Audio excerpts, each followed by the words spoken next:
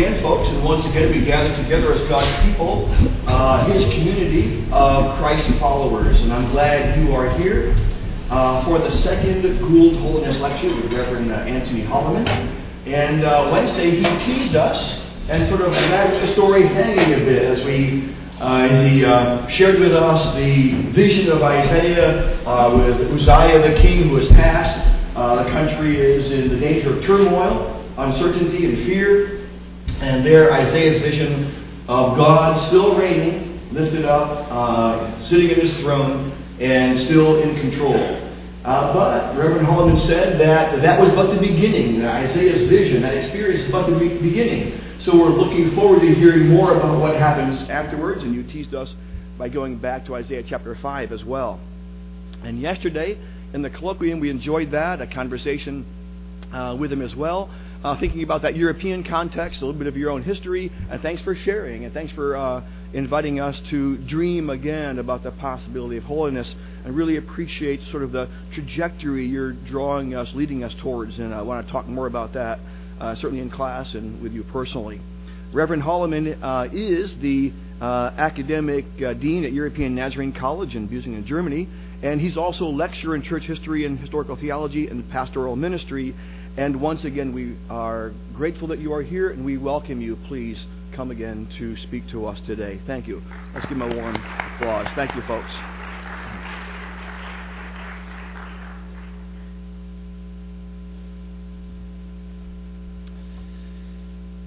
In our first session, we explored the Song of the Vineyard, where God communicates His judgment over His people. It's a decisive point in the history of Israel, a decisive point for the ministry of Isaiah. The vineyard is not producing the good fruit, and God has decided to withdraw His protection. But this is not all.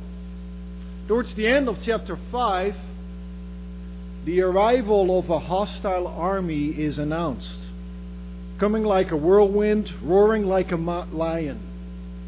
So chapter 5 describes the mess the people made of life.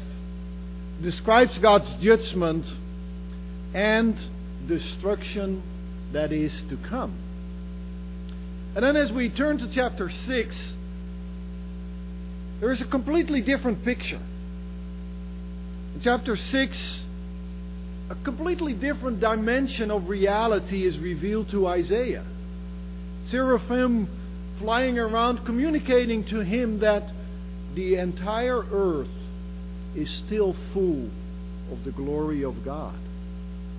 Isaiah, who lived in a world where God was pushed to the margin, where corruption filled society, corruption and deceit ruled, and yet Isaiah receives the message that God is still in control. The entire earth is still full of the glory of the Lord. And it's this confrontation of two dimensions, two realities, two perspectives, if you want to call it like that. And Isaiah, as the representative of the sinful dimension, realizes that his world of sin cannot survive this confrontation. It will be completely consumed by the holiness of God. It's like fire that evaporates, or like water that evaporates by fire, by the heat. It disappears. And Isaiah realizes, we're going into ruin. This is destruction. We cannot stand in the holiness of God. And it's one of the seraphim that then flies to him, touches him with this burning coal, and says these calming words. It's all right. It's okay. Your iniquity is taken away and your sin is forgiven. And that's the moment when Isaiah begins to calm down. He can concentrate again. He can focus on what's happening. He focuses on the dimension that is revealed, and now he hears God speak. Who will I send? I've heard many sermons read many interpretations of this passage that interpret it like a personal experience of sanctification, an uplifting spiritual encounter with the holiness of God. I think a lot of these interpretations, they miss the point and make the experience, as I said, the goal. As if God wants to provide a spiritual high.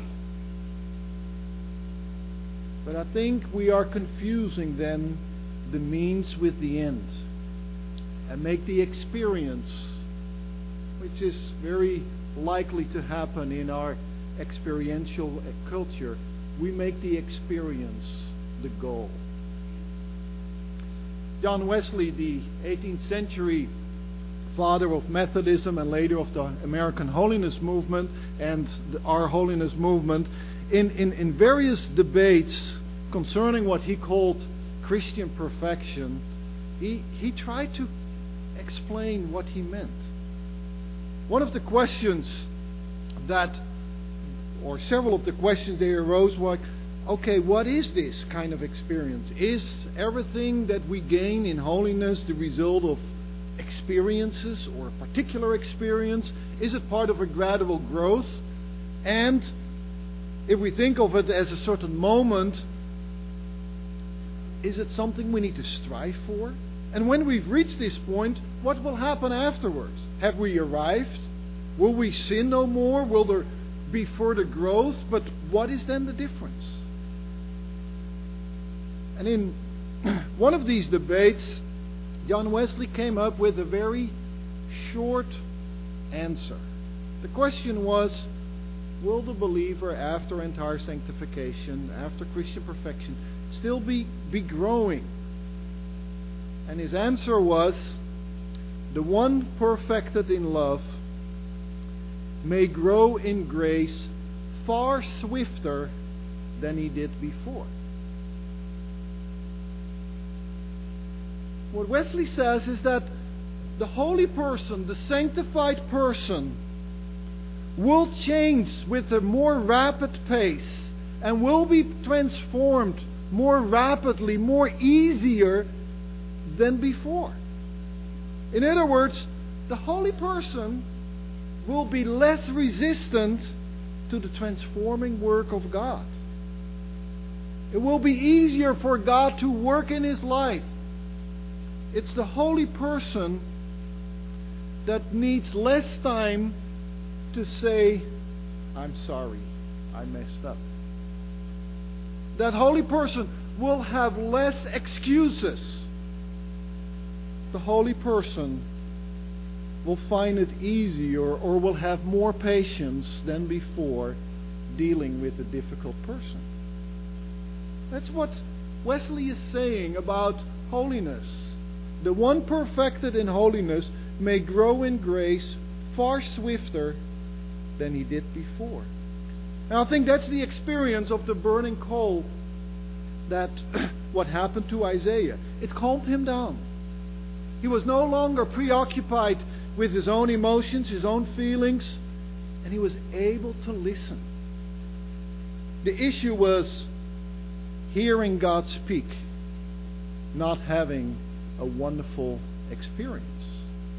But we need to continue. What happened to Isaiah when he said, "Here I am, send me"? This is the message that Isaiah received. Go and tell this people, keep on listening, but do not perceive. Keep on looking, but do not understand.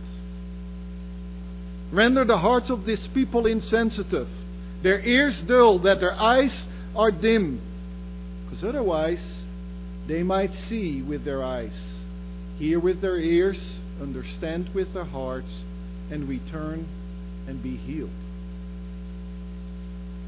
You heard it correctly. The message of Isaiah is to harden the hearts of the people.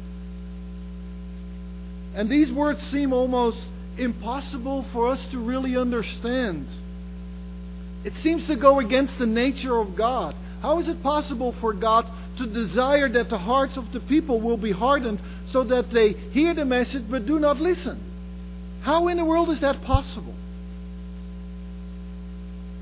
I think here it's important that we take into consideration chapter 5 in an attempt.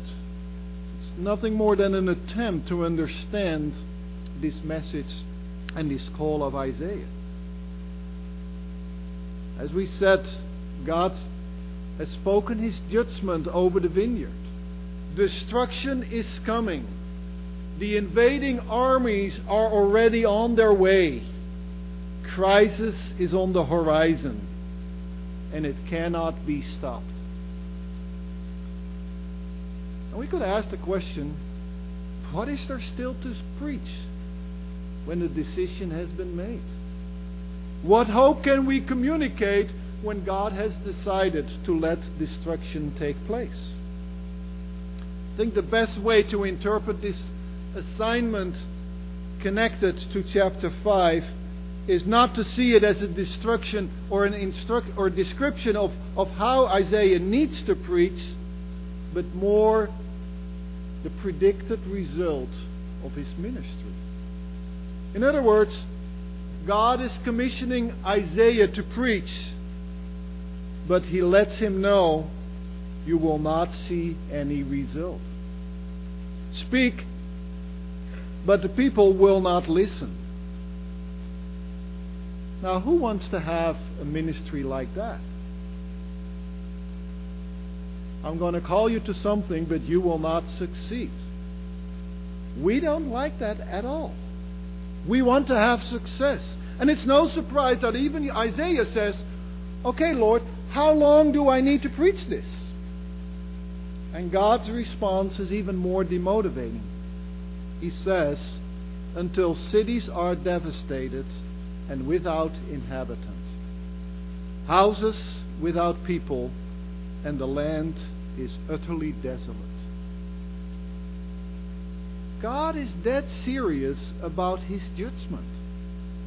And Isaiah is more like an executioner of judgment than a preacher of hope. And he compares Judah with a tree. And not only says this tree will be cut down, but it will be burned and only a stump remaining. If chapter 5 was depressive, this call of Isaiah is even more. But it's the last words of chapter 6 where we see a glimmer of hope.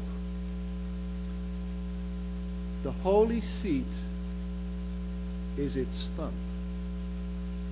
It's this final sentence that points towards the later chapters in the book of Isaiah, where a remnant will emerge out of the ashes. A shoot will spring forth out of the stem of Jesse. Just as Isaiah experienced the life after what he assumed would be his death, his message is life after the predicted destruction. Recently I found a perfect example of this metaphor by contemporary science. Because of the melting permafrost, Russian scientists have found a 32,000-year-old seed that was encased by ice. And they've been able to let this seed germinate, and as the news said, they were able to regenerate an extinct Siberian plant. 32,000 years old. This is the kind of hope that Isaiah is proclaiming. The destruction will come. It may seem to be complete and final, but yet there is the remnant, like a seed of an extinct plant, that will come back to life. After our exploration of Isaiah 5 and 6, we need to pull various of these strings together and apply it to our leading question. Now, why holiness? Why is it so important? And how should holiness look like in a time of decline and crisis that we're facing today as well? In my theological journey, I've been struggling with trying to find a biblical paradigm for ministry of a marginalized church in a secularized context. A lot of times when we talk about church, we still come up with the narrative and the paradigm of the book of Acts. It's the paradigm of a young and vibrant and growing church. And we're going to go out and we're going to reach the world for Christ. But that's not our experience.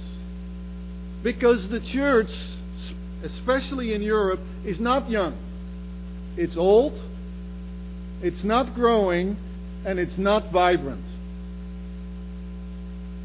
But as I said in my first lecture, what if we picture the church as the vineyard of Isaiah 5? The church not producing fruit, and as God predicted, is under His judgment. What if we see our call as Isaiah's call to labor but without result?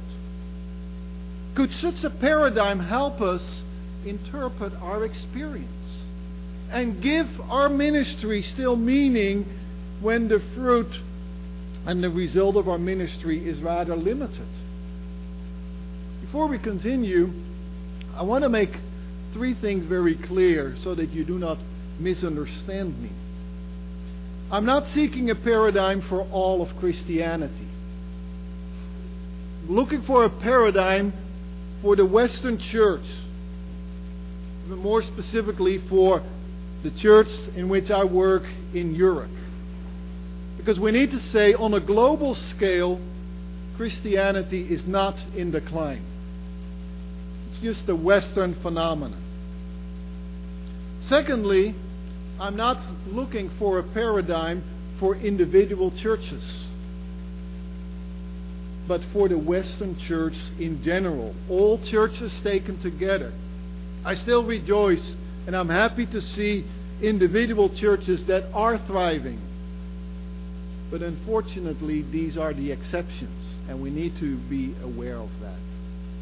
Thirdly, I'm not seeking a paradigm that is permanent, but one that helps us face the realities and the challenges of the 21st century in Europe.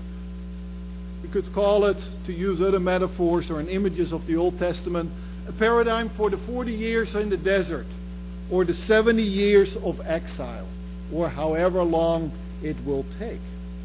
The paradigm that comes to us from Isaiah 5 and 6 is one of judgment and renewal through the critical few, the remnant. And it relates to the established church that is without growth, whatever we try. You may think, working out of such a paradigm is not really encouraging, it's not really motivating, it's rather pessimistic. Well, the more I read Scripture, I find a lot of things that are not really happy stuff in the Bible. Think, for instance, of the apocalyptic sermons of Jesus. Think of the book of Revelation. We tend to shy away from these pieces of and these parts of Scripture because we think it's too depressing and we want to avoid anything of any kind of end-time paranoia. But these sermons of Jesus and the book of Revelation provide a similar paradigm of judgment, tribulation, and persecution. And they may be more relevant to our situation than we ever thought before. The paradigm that we are exploring does not mean that God is absent. Isaiah received a vision that even in this situation of decay and labor without a result, the earth is still full of the glory of God. But what becomes essential for us is that we develop the eyes to see how God works in a time such as this. what becomes clear, even when we continue reading in the book of Isaiah, it is that it are the individuals, the critical few that become the instrument of God. Not the official organizations, not the institutions,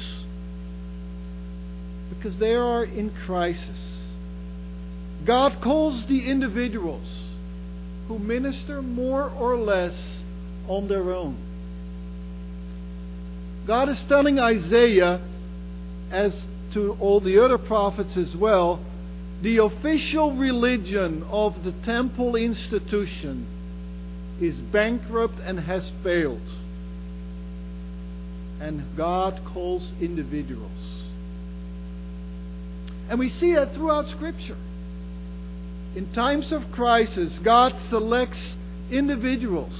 Moses was singled out to lead the people out of a situation of slavery and exploitation.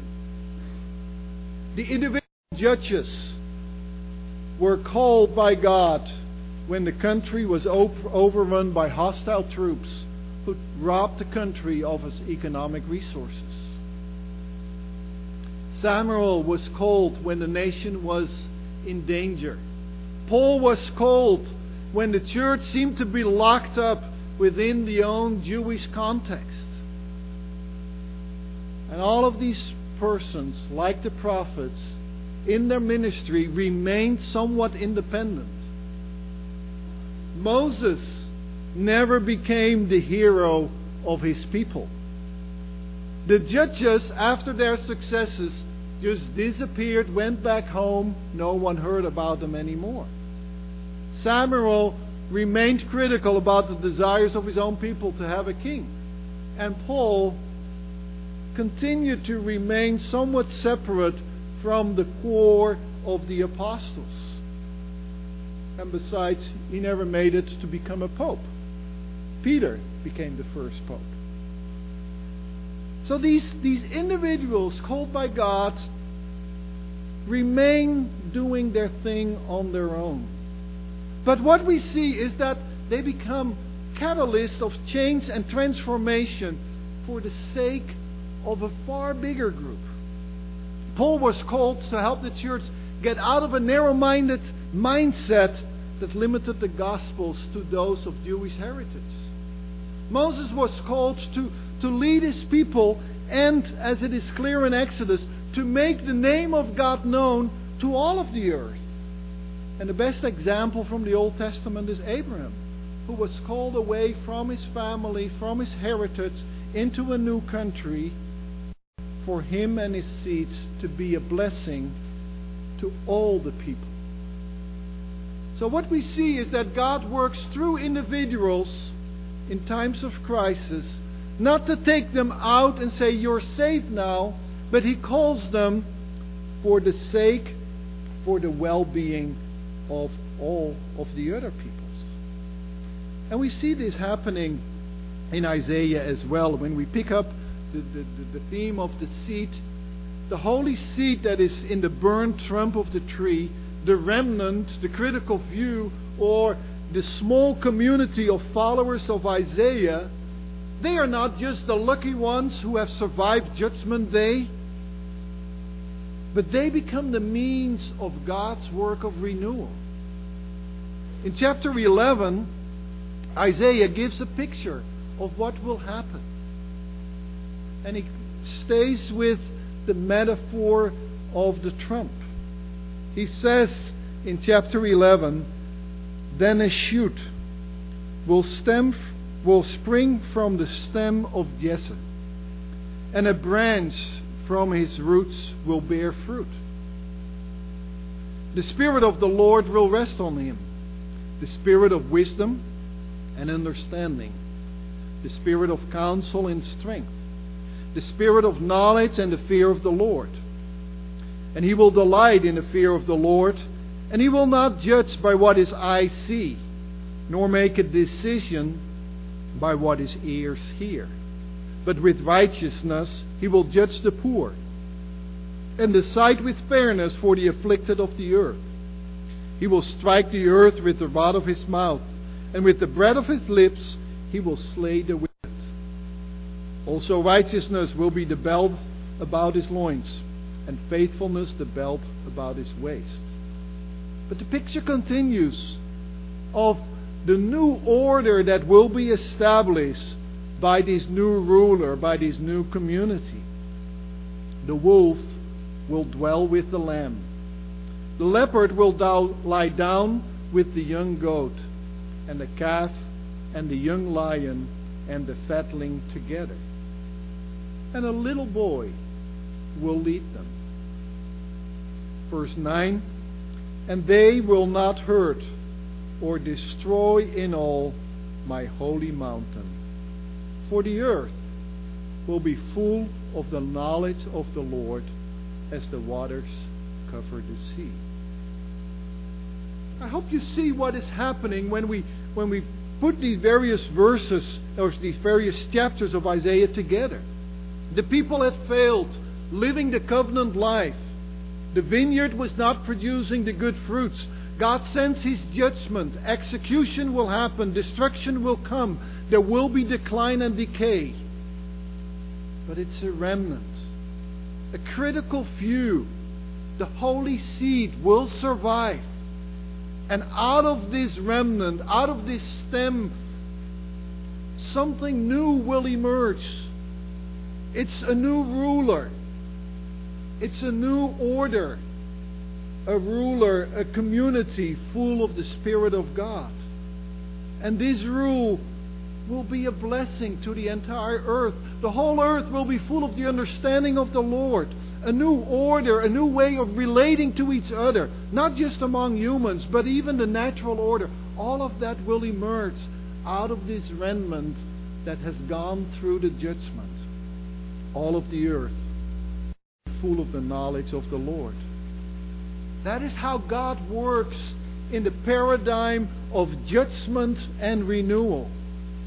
He will execute judgment. Not only later, but judgment already in the here and now. It's the result of the mess that we've made. But the hope for the future is with the critical few, the remnant. And they are, like I said, not just the lucky survivors, like the people in the Ark of Noah singing praises, oh, we're in the boat, we're safe. And they look out of the window and see all the rest of creation perish. That's not the metaphor. It's the critical few that become the first fruit, the means of a renewed future. When you think about it, this is the paradigm of the cross and the resurrection. The paradigm of the dying of Christ and the resurrection by the Father. Judgment and renewal. We come back to our question, so why holiness? And we can now make it a little bit more specific and say, so why holiness when we are experiencing decay and decline? Why holiness in the paradigm of judgment and renewal through the critical view? As I've said before, it's not to provide an uplifting experience that helps us keep going, forget the misery around us. If we focus on that, holiness becomes a drug, but it doesn't change anything. God needs individuals. God is looking for individuals. God is looking for the critical view. People like Isaiah, who are fully aware of the serious state we're in, fully aware of what time it is, the mess we've made of the earth, society, and the church. And God is calling these individuals with this question, who will I send? And He's waiting for this response. Send me. Here I am. People who are willing to be part of a minority. People who are willing to be a remnant that functions like a thread going through the desert, through a difficult time, into a renewed and better future. People who are willing to be the first fruits of renewal. People willing to move out of their comfort zone, out of the box, to become agents of God's judgment and renewal for the sake of God's creation. Holiness means that we become such individuals, such catalysts. Holiness is the means in order to become such a person. Such individuals need to be able to hear the voice of God like Isaiah heard it. Need to be able to see the divine perspective on life and not be fooled by whatever humans say or whatever TV or the newspapers or whatever the people acclaimed in society say. But they need to hear what God is saying, how God is looking at our world. And they need to be able to abide in Christ the vine in order to bear fruit. So why holiness?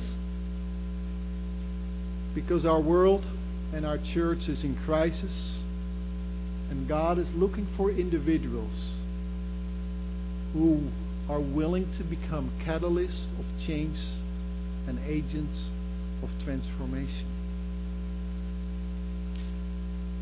We all know how critical it is to have the right doctor when we're dealing with serious and complicated health issues. Several years ago, my wife, who had been dealing with several health issues, heard a person talk about a specialist, and it triggered her interest. She asked for the name. She made an appointment in the hope that this would be the right doctor for her. She made the appointment and immediately felt the difference. This was a person that listened, a person that respected her, able to give encouragement. Interestingly, the treatment stayed the same, but it was a completely different kind of treatment. After one of her visits, Wilma, my wife, she said to me, this doctor has been such a blessing to me. It wouldn't surprise me if one day I find out that this person is a Christian, which is not as common in Europe. The church is in decline. During another visit, the conversation was about her job, and Wilma said she was teaching New Testament Greek at a college. And then her doctor said, and that was what Wilma was expecting, well, not exactly like this. She said, I started out studying theology, but I could not master Greek. And so she somewhat envied my wife. She said, well, that's not that difficult. I even envy her for that. But then she said, but then I decided to become a doctor and minister to the people in this way. And Wilma thought, wow, you're probably more successful in your ministry than as a pastor of a local congregation. It's a doctor like this, I think, is an example of the saints we need in the 21st century. In the past, our strategy as a church over all generations has been that the saints we had, we locked them up in monasteries, or we kept them hidden inside our church communities. And our strategy was like, come on to us and see the saints that we have. Experience the blessing that they could become to you. But our world has changed, and we need to have a different kind of strategy. We need to have our saints outside of the safe boundaries of the church, outside of the safe boundaries of the Christian institutions, and they need to be in all levels of society.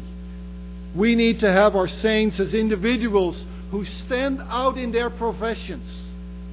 They need to become the critical few that make a difference in our world. The minority with a distinctive influence. And I think it's the ministry of the church to build up these saints, to empower them, to encourage them, and to send them out into society. In closing, I would like to challenge you students. You're studying at a college that stands in a holiness tradition. You're preparing to become a good teacher, a doctor, a researcher, an administrator, a businessman, a pastor, a nurse, or whatever your hopes are for your future. You need the knowledge, you need the skills. But keep in mind that we have plenty of good professionals, but we lack the right professionals. Those with a distinctive influence in society and in church, who, like Isaiah 11, decide with fairness for the afflicted of the earth. People with the spirit of wisdom and understanding. People who do righteousness. The Holiness College is the place, not just to become a good, but to become a saintly and the right professional for the time in which we live.